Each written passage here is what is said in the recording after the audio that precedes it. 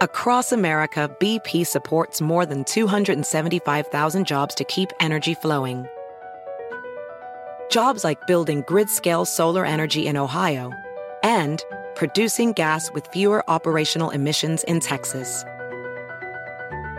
It's and, not or. See what doing both means for energy nationwide at bp.com/investing in America. Everybody in your crew identifies as either Big Mac Burger, McNuggets, or McCrispy Sandwich. But you're the Filet-O-Fish Sandwich all day. That crispy fish, that savory tartar sauce, that melty cheese, that pillowy bun. Yeah, you get it. Every time. And if you love the Filet-O-Fish, right now you can catch two of the classics you love for just $6. Limited time only. Price and participation may vary. Cannot be combined with any other offer. Single item at regular price. Ba-da-ba-ba-ba.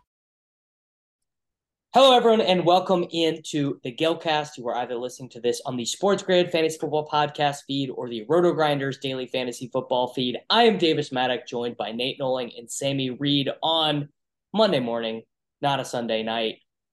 Nate got the blade. He didn't want to do the show. You know, he was too depressed. He looked at Brock Purdy's magnificent face and he said, no, thank you. He instead played Mr. Unlimited. You guys know. No, thanks. I'm going to play a washed up 5'10" quarterback on a terrible team. I got this, and I'm going to stack his ass in cash. This is going to lead. Yeah, that's the thing. I didn't just play him. I locked in multiple lineup spots around him, and I thought it was the positive edge. So again, this does not happen very often. Sammy and I played the exact same team in DraftKings.com NFL DFS cash games. Probably in all the years we have done this show, Sammy, I want to say this has happened less than 5 times. It really does not happen that often. Yeah. I was, it's 6 a.m. over here, and I was telling my wife, she goes, oh, I'm going to go do the podcast. And she goes, who lost the Gillcast? And I'm like, oh yeah, Nate got it. And me and Davis actually played the same team. And she goes, does that happen often? I'm like, nah, not really. And never. Nate doesn't lose very often. Yeah. Well, this was a very interesting week. So these were the scores. Davis Maddock, Whirling Dervish, 169.36 points. Nate N, 158.14 points. What happened was this week in cash was there was 5 locks. I don't ever. There are some slates like this. Normally what will happen was there will be a running back lock, a wide receiver lock, and a tight end lock. But this week we had Moss as a lock, Reek as a lock, Rachaad White as a lock, Brevin Jordan as a lock, Falcons defense as a lock, and depending on who you talk to, Brock Purdy as a lock. So that's 6. That is very. It was 5. I don't think Brock Purdy was a lock, obviously. I also don't think, CMC I think could have been debated, but there were, most of the top blended optimals didn't actually had CMC. That's because the top blended optimals don't know ball. No, it's because Brevin Jordan was being conservatively projected. The top optimals for every site were David Njoku teams. They had David Njoku as the optimal tight end, which everyone, even if you don't know ball, you knew not to do that, and you knew to play Brevin Jordan. But the thesis was right that Joe Flacco can actually throw the ball in a way that correct. Deshaun Watson couldn't even do. Well, the weird thing was those top blended optimals faded more as well. So it was actually a pivot off of more to a higher priced to wide Curtis receiver Samuel. Curtis Samuel or Terry McLaurin. Yeah, so Curtis Samuel was actually the 3rd most owned wide receiver at 26%. It looks like a lot of people did the Josh Downs combination. A lot of people did Greg Dortch. He was 13%. Some people got into this. I need to know how this happened, but one construction got off of instead of playing the Deontay Johnson, Cortland Sutton tier of guys, they played an expensive second wide receiver with Tyreek because Pittman was owned. Olave was owned and Ayuk was owned. So that means about 40% of the teams did not play Sutton or Deontay Johnson and instead played one of these expensive wide receivers. But that necessitated not playing Rachaad White. And I apologize to the listeners of the show if you did this. But Jaylen Warren instead of Rachaad White to get to that spot, I mean, that is just dog shit decision making because Jaylen Warren has to run. So I like Jaylen Warren. I think he's good. He's fantastic. He's such a good player. He's so much better than Najee Harris. He is a dog, but you're playing a part-time back on the Pittsburgh Steelers. That's not a recipe for success. You don't do that in cash.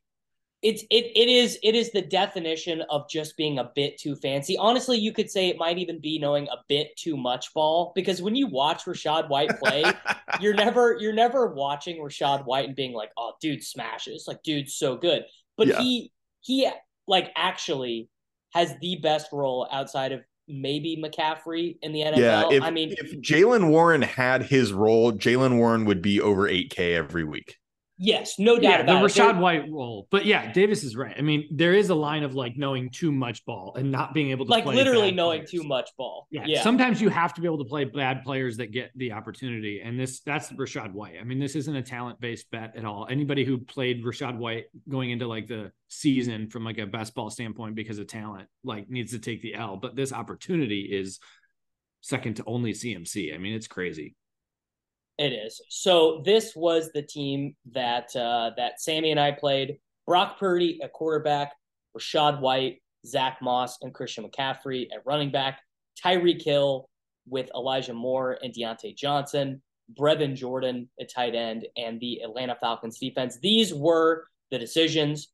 You had to decide between Russell Wilson and Cortland Sutton or Brock Purdy and Deontay Johnson. You had to decide, if I remember correctly, it was Curtis Samuel, and there was a $3,200 defense that the Colts defense. It was Downs and the Colts defense versus the Falcons defense and Deontay Johnson. Now, I do need this on the record. I think the team that Sammy and I played was good. I don't know if I would say it is 100% optimal. You had to show up with this team. Because that included Deontay Johnson, who's Sammy. I mean, this guy, him getting a touchdown is like unbelievable. We ran so good. The luck box off the chart. Deontay Johnson is absolute dog crap. I mean, literally he is. You could not be more right about this. Well, wait a minute, fellas. Wait a minute. Like, let's just relax on the Deontay Johnson slander. The reality is the weather happened in Pittsburgh. The skies opened up. There was a giant delay. And Davis was like, should I swap? Because, I was going to. So what happened was I was actually going to swap with this Deontay Johnson 2-burger. I looked at it a little bit, and there were other guys who were busting at the time. Like we knew, like Dortch had 0 when that game was paused. Downs was a bust in the early games. Had 0 too. Oren had 0. There were a couple. Olave did fine. Parker had 10. There were busts in there. But the more important thing for our team, Sammy, was that I was going to swap if Russ got another touchdown in the fourth quarter, and he blanked the fourth quarter. He actually lost points in the fourth quarter. Yeah, he was throwing interceptions, not winning games. He was doing Russell Wilson things.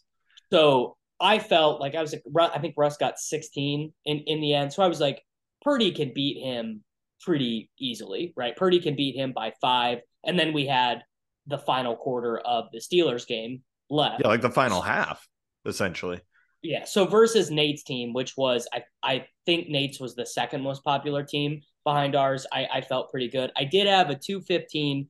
Got to give a shout out to Danny Donahue 777. I did swap versus you. You played Nate's team. I thought I'm going to swap in this spot, but I swapped to Debo in that team. So ended up getting that one. You're mentally weak because this dude sent me a 215 also, and I did not swap. I don't have paper hands like you do. I knew Brock Purdy the GOAT would come through, and he did. I think at that point, I don't know if a swap was as optimal. I think it was probably bad. I mean, obviously, I think Russell Wilson did run bad in that fourth quarter. Like that could have gone opposite. Like especially Russell Wilson's history. Like obviously, I don't believe in narrative street, but like fourth quarter, Russ Wilson is actually like he does perform in the fourth quarter. I don't know if you saw the Patriots Super Bowl, Nate, or not, but I think that narrative might be a little debunked. No, it's pretty accurate. And Deontay Johnson getting there the way he did, I think like that team did run hot, but I do think swapping was probably bad because most of the swaps people did, they went on to like Njoku versus Brevin, or they went to a double tight end build. That's what they did, right? Well, Elijah Moore would have been the guy to swap off of, which is what I did. So I swapped off McCaffrey. And so in that, the swap I ended up doing was I kept Purdy and I kept Rachaad White, and I swapped Elijah Moore and McCaffrey to Debo and Kittle because it increased the correlation, and it was direct leverage on McCaffrey, who everyone I would have been trailing to. I think the other swap was Hurts and Njoku over Purdy, CMC, right? The other swap I looked at was getting off of Rachaad White, and it was Purdy, Jerome Ford, Debo, Puka, which that also would have been. Yeah, I think Puka did okay if I remember correctly. It would have been. I mean, that would have been. Dude, Puka has banished Cooper Kupp into the shadow realm. Like, it's really incredible. It's like, dude, the Cooper Kupp thing. This Cooper Kupp thing. It's over. It's over. It might be done. It's over. It's over. And this happens very fast in the NFL, and you need to like grasp onto it and understand it's happening. And it's happened. I mean, who had a quicker fall off, Cooper Kupp or Michael Thomas? I mean, literally, like, it was, these guys turned to dust so fast. It was kind of Cooper Kupp because Michael Thomas didn't play for like a year and a half, and then he just came back like a decrepit version of himself. Whereas Cooper Kupp was like, oh yeah, he got hurt last season, but he's good for this season. And then he got hurt in the preseason again, and then he came back and had 2 great games. It's like Cooper Kupp's back, and then no. Well, remember, he got hurt again. So he came back and got hurt again. I mean, this is just what happens when you turn, like, he's not a young man. This is what all athletes say. It's not that Cooper Kupp lost his innate ability to be good. It's that his body is betraying him, and he can't do it every snap, every play anymore. They just, you see this with like LeBron, I think is like a great example. Some nights LeBron just like doesn't have it. He goes, I mean, he's literally, I believe, the oldest player in the NBA now. And he goes out, and sometimes the shot's falling and he's getting to his spots. And like, sometimes it looks like he's wearing fucking chainmail, he just can't get there. So this slate, I mean, I guess the thing that we're like, there's not anything interesting. Yeah. There was so much overlap in the slate. I actually think it's less about players that I wanted to talk about and more just get like discussion around like optimal ways to play in this new train environment. I mean, the train team was Nate wants to justify his rust to no, it has nothing to do with the individual decisions. It's more like, do I think that playing the train team in double ups is optimal, or is a 2 cash lineup build the more optimal way to play in today's playing one team in the double ups, playing one team in head to heads? Because I do think the train team is better in head to heads. Like train team more often than not is going to win over your head to heads. But absolutely. I do think playing this 12% owned train team that in double ups is going to be more than 10% owned and duped. I don't think that's sharp. So like, I think doing a double tight end or a double cash team was like a thing a few years ago of like, oh, I split, and I used to always think that was negative EV, but I almost pulled the trigger yesterday of playing the train team in head to heads and playing my team in double ups and 50-50s and 3-mans. But I do wonder, like, just because the overlap is so strong now. If it's even, I just don't play very many double ups. That's the thing. And Herzig tweeted something about this. He said, "Listen, on a slate like this where we anticipate massive duping, play more head to heads. Like, get out of the double ups and just play more volume in head to heads, because that's where this kind of like really duped optimal is going to perform better." And so that's definitely what I did. I played way more. I really only play the double ups to have ownership for swap decisions and for this show, so I can just talk about like who played what. Like I probably get average week, I get between 1,000 and 1,500 in head to heads, depending on how many invites I get, and $100-$200 in the double ups. I do the massive $50 double up, the massive $25 double up, and then if there are big $5 and $3 ones, I'll do those. Yeah, and I only play the single entries. Yes, I'm kind correct. of the same, and only play I haven't played a multi-entry double up in seasons because the average. They're just not they're especially not profitable towards the back end of the season. Like maybe in like week 2 when everyone's still super excited in the content. Like go Nate. I mean, I'm sure you can pull this up in your fucking. Oh, I have all my. Look, yeah. Well, just look at the size of the massive $50 double up in week 1 versus week 13. My guess is that the total number of entries is down 50% because the appetite is just not there for it. I was going to say 20%. It's more like 20%. Sammy's right. I think it went from paying out 35 to 5,000 to down to like 2,500 this week. So, and then you assume that the players who are not playing anymore are the ones who are losing money, who are not having winning seasons. So you're just the pool is just getting cold into better players who have access to good information. Yeah, my ROI in double ups is still higher than my ROI in head to heads, but my overall volume in head to heads is 70% of my total cash action compared to 20% for double ups. And then I have a lot in 3-mans as well. So, I mean, but I do think double ups are still profitable. Those single entry, when there's 5,000, like it's still profitable. Like these things are still profitable. Yeah, but it's like, stay the hell out of the multi-entry. Like just do that. Yeah. You don't want to play against Levitan's cash team 150 times or whatever, or you don't want to play against that. Like my thing is I don't want to play against people who are just running out the run optimal unless I think they don't know how to adjust for blind spots. Like if you send me a 109 or a 215 and I look at your team and I'm like, you just ran the most optimal team, I probably won't play you again the next week, honestly. Like, unless you're just trading dollars. You're just trading rake. Right. Like there's roughly a 0% chance that I am going to be stone cold profitable versus someone who's just clicking optimize on the blitz or ETR or whatever every single week. Like maybe, right. But if you send me a head to head and you played Russ Wilson this week, buddy, let's run it back. Yeah. I mean, I guess that's like the one interesting decision that we can talk about. Like I didn't like Russell Wilson because he's got no ceiling. He's got a maximum ceiling, cannot do better than 25 points under no. In this game environment, I do think that's not necessarily true. Russ always has a little bit of a running floor. And in this game, if Houston plays anything like they have been in the past 4-6 weeks, this should have been a game where Denver was forced to throw, and it was going to be one of Russ's highest volume spots of the season. So, and you have a pretty condensed target, like Cortland Sutton is his main guy. Judy is not stealing the volume from him. The Sutton stuff is all like the most insane touchdown regression shit of all time, which is why I didn't want to play him. Yeah, and the other thing is, and this is coming just knowing ball, like Russell Wilson isn't good. Yeah, he isn't good. That's also ultimately where I landed is like, I'm a pretty agnostic. Like I'm willing to admit he was better than I thought he was 5 weeks ago, 10 weeks ago, the beginning of the season. But Russ is just bad. I mean, he's and if you look at his like underlying stuff, like his like EPA and stuff like that, like he's having a way better fantasy season than he's had in a couple of years. But like if you look at his underlying, like, are you actually good metrics? They're still bad.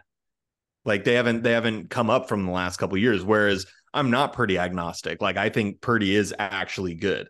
Yeah, he's pretty significantly better than Wilson. It's just this spot.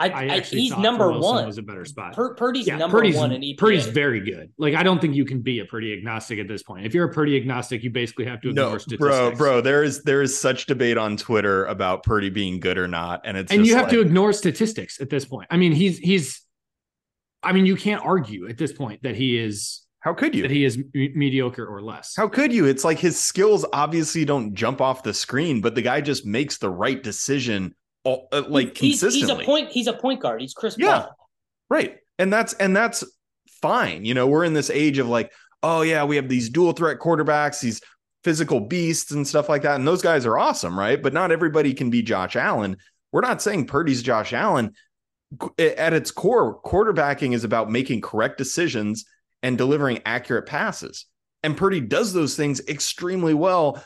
And we're also anchored to the fact that this guy was like basically undrafted. He was the last pick in the NFL draft. And so it's like, oh yeah, he went to this team, you know, with this great offensive coordinator and these great weapons, and he doesn't have to do much. And it's like, you still have to make the right decision all the time, and you still have to deliver accurate passes. He does those things.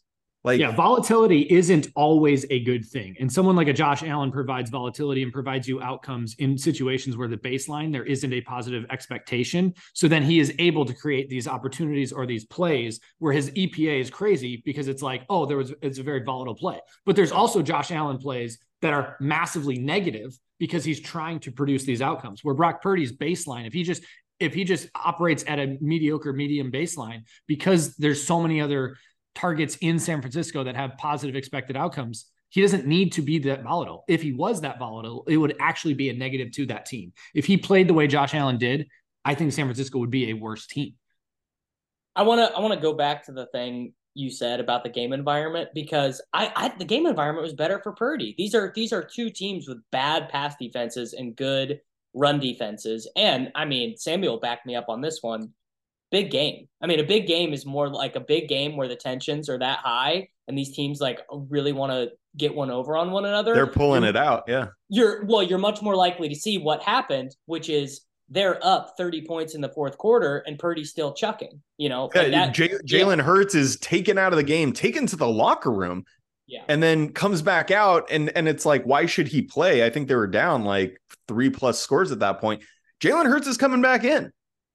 He's coming back in the game. Like this is a game for the number 1 seed, and the number 1 seed is huge because it's the only one that gets a bye. And so your chances of winning the championship are significantly improved by winning the number 1 seed. It's like, these teams are not giving it up. They're not pulling their guys. Like, they must win this game. I don't disagree with that hypothesis, but the market clearly did. I mean, it was only a 47 game total. This was not what you would have expected from these two teams coming in. So there clearly was market pulling this overall offensive expectation of this game down. So like, you had to ignore the market to have that hypothesis. And I'm not saying that hypothesis was wrong, but I think going with market is going to be much better than not. I mean, this was the same game total. Tell that to Davis, where the market said San Francisco is favored in this game, and Davis is like, yeah, I made my biggest side bet of the year on the Philadelphia Eagles. I think I got plus 129 on the money line. Big bet for me, and I would have sold my Eagles money line ticket for like $7 in the second quarter. I think. I mean, it was just very obvious it wasn't going to happen. It worked out, but I'm just saying, going against market, like long term, if we're trying to talk about like successful cash strategies over the long run, that's not going to work. Yeah. Okay. Tournaments. Wait. Do we have anything else on Can we talk a little bit about wide receiver 3?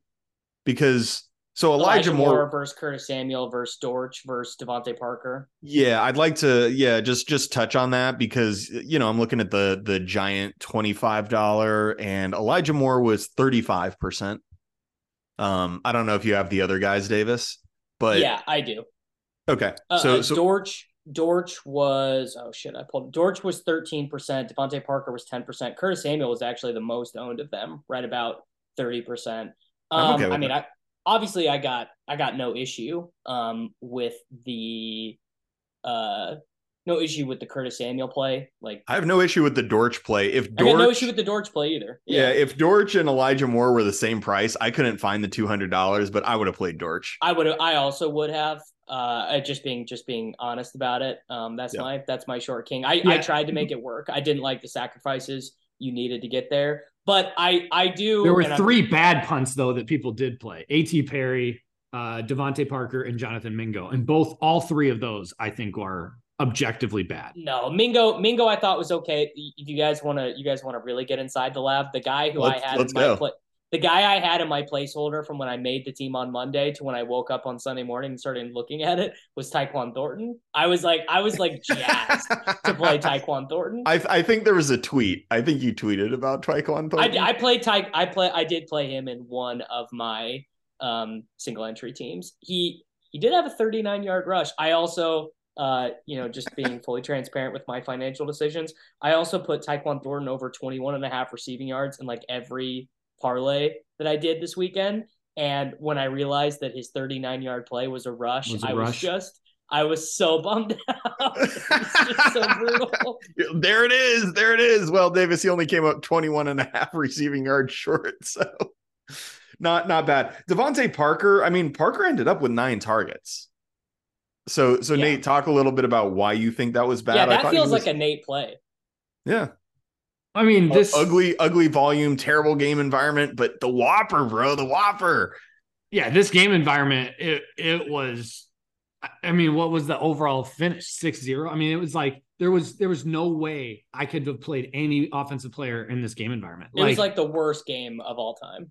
Yes, I mean, and it wasn't like, oh wow, this outcome was totally unexpected. Like, no, like if you simulate outcomes for this game, this is not a bottom 2 percentile outcome. This is a maybe bottom 30% outcome, but like it was a team total of or a game total of less than 40. It was going down throughout the week. It was weather concerns. This was like the grossest pace, everything play on the slate. So like I wouldn't have played a punt wide receiver from that spot. So Davis, I need a ball take. Which 30-year-old former league winning fantasy player who got a high ankle sprain recently is more dust, Cooper Kupp or Austin Eckler? Eckler is more dust because his entire career has been based on efficiency. Like Cooper Kupp, I think could kind of Michael Thomas his way to like a bunch of 6 for 60s in the fantasy playoffs, like to the point where like you can start him. But Eckler in this spot with like the way the Chargers are playing and like the lack of receiving threat outside of Keenan Allen, it just feels like the efficiency stuff is going to be real hard for him to do. Well, I don't think his career has been defined so much as by straight up efficiency as it is fantasy efficiency, i.e. high value touches. Like he's never gotten massive volume, but catches and touchdowns, he just gets so many of. And like he is legit not getting it done on the ground anymore. But with only Keenan Allen as a legit pass catcher, like last year, they just threw him the ball a ton. And he was just racking it up. And that's not even happening this throwing year. it. Like he and Josh Kelly had the same amount of targets in this game. Yeah, it's not great. Yeah. All right, let's go to tournament teams. I actually had a little bit of a sweat yesterday. I got to pull it up. It was not as much of a sweat as I thought, because it turns out when you just play the chalk, you actually end up being blocked by. So Davis texts us, 20 minutes before the end of the games, and he goes, "Guys, if Purdy and Debo both bonus and there's a touchdown, I might win the red zone." And then literally as the text comes through, slip screen to Debo. He rumbles for a 50-yard touchdown or whatever. Purdy bonus, Debo third touchdown. And Davis, and we're like texting frantically. And Davis goes, "Nope, never mind." Never mind. Totally blocked. It's just, I mean, I guess I really did not realize that 30% of entrants in these contests were playing Brock Purdy. Like, that's pretty nuts. But that's the worst thing in the world. When you think you have like the nut outcome and then you look and it's like, wait, I didn't move. Yeah. Davis thought he was winning 50K and it goes like to $400. Yeah, it was one of those classic spots. So I played, these were my angles this week. The only 2 quarterbacks I played were Purdy and Howell. The only running backs I played were A-Chain, Moss, and Kyron Williams. I used Kyron and Flex in some teams. I played A-Chain on every team. He was 6% owned. He will never be 6%. That usage was actually really interesting because I think was you the talked closer. About this. Yeah. He closed. That was weird. Yeah.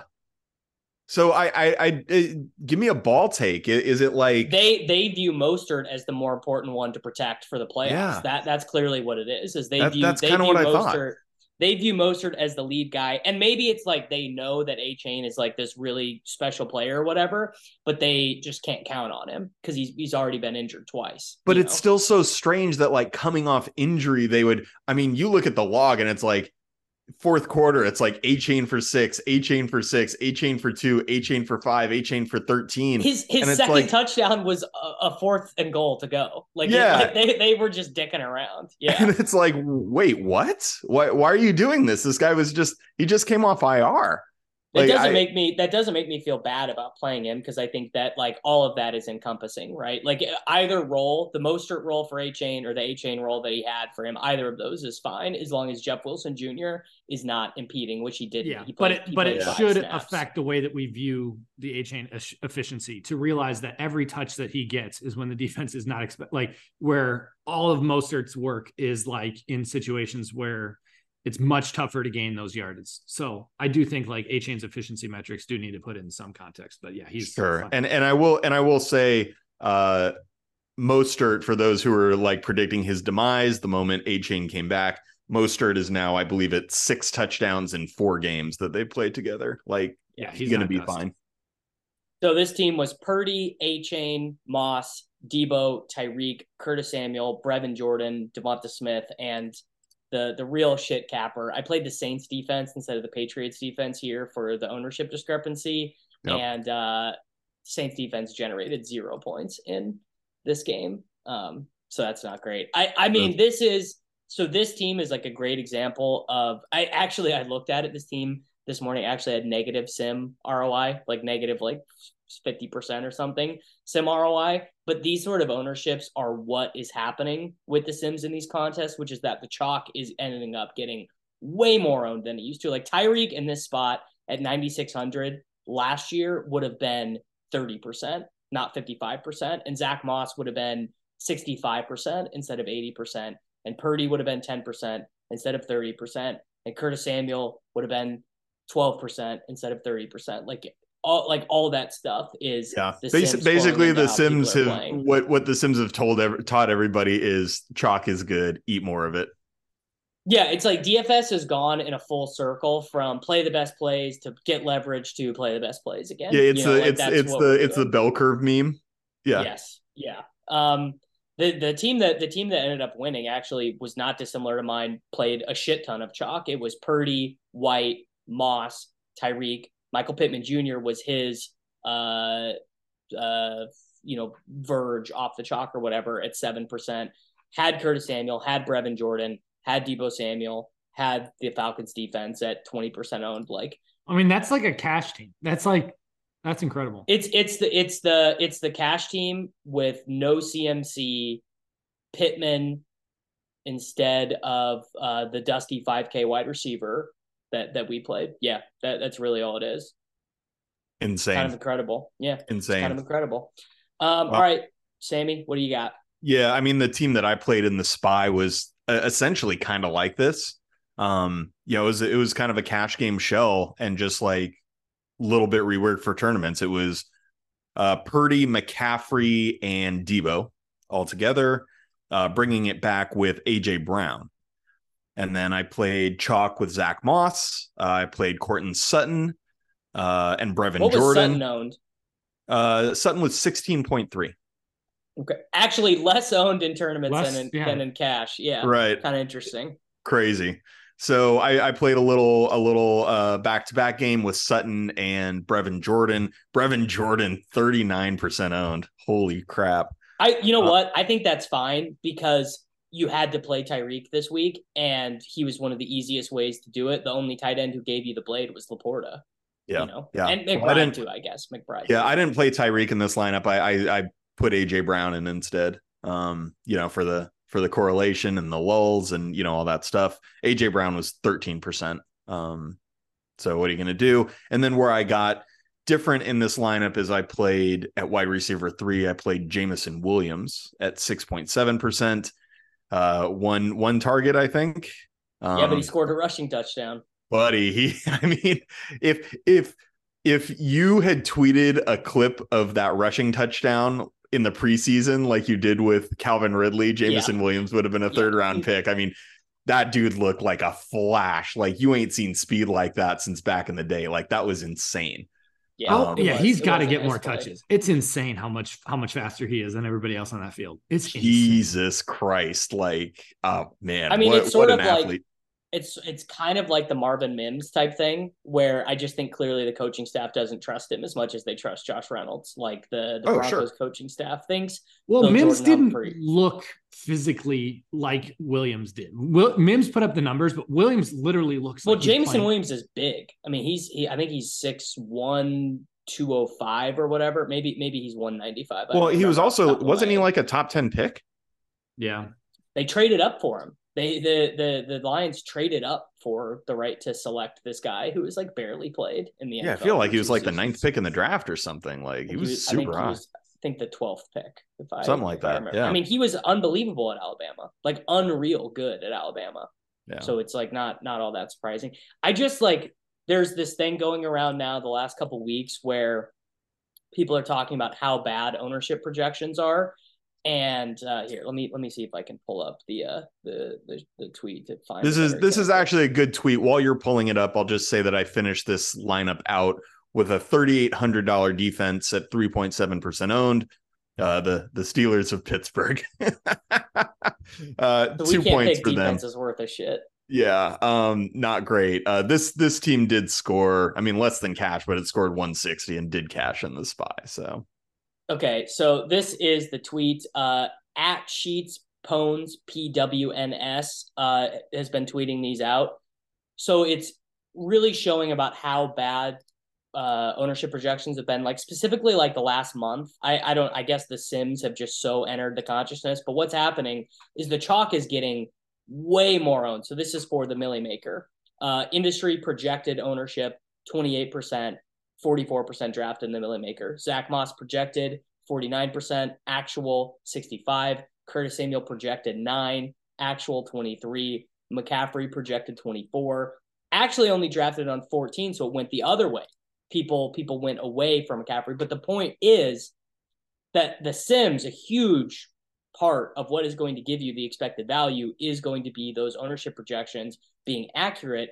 And we are having a lot of the most important players on the slate, the highest projected players, being miscalculated on how many teams they are. And I'm wondering if now that'll lead into, let's say ownership projections get better. I'm wondering if that'll lead the other way, where actually then the Sims will be saying, well, you can't be playing Tyreek if he's on 44% of your opponent's teams. And then the Sims are going to be giving you weirder teams. It's kind of this snake eating its tail sort of situation. Right. It's a Nash equilibrium playing out in real time over multiple weeks. Part of me enjoys that, because we had so much talk early on in the season of like Sims destroying things. Now everybody jumps on it. Ownership starts to even out, and then it's like pivots the other way, because like that's why DFS is always going to still have an edge. It's just how quickly can you get on board and adapt and pivot. And yeah, I mean, I told you guys last week, was it that team that I had, that it was like, this is a clearly bad team now that Sims did like going into the week. But if your ownership projections are that off, you're going to be playing bad and losing money in GPP. So yeah, I got bit by that. Was it 2 weeks ago with the Bills or last week with the Bills? So yeah, it's a real thing, and it will affect your ROI. Yeah. But I think to your point, Nate, I think that's exactly right, where it's just going to be cyclical. Like that's just what it's going to be. And yeah, the people who are ahead of the cycle and understanding what the next step will be are the ones that are going to succeed. So it's sim early in the season, and then hand build from week 10 on. Yeah, pull down those tidy whities and sit down on the porcelain god, baby, and start entering lineups like you are going to get rich. The phone shitter bros are going to have their day. You know, I still don't think that is so much true. I still think it's going to be the sim bros. It'll just be the sim bros who get better at projecting ownership.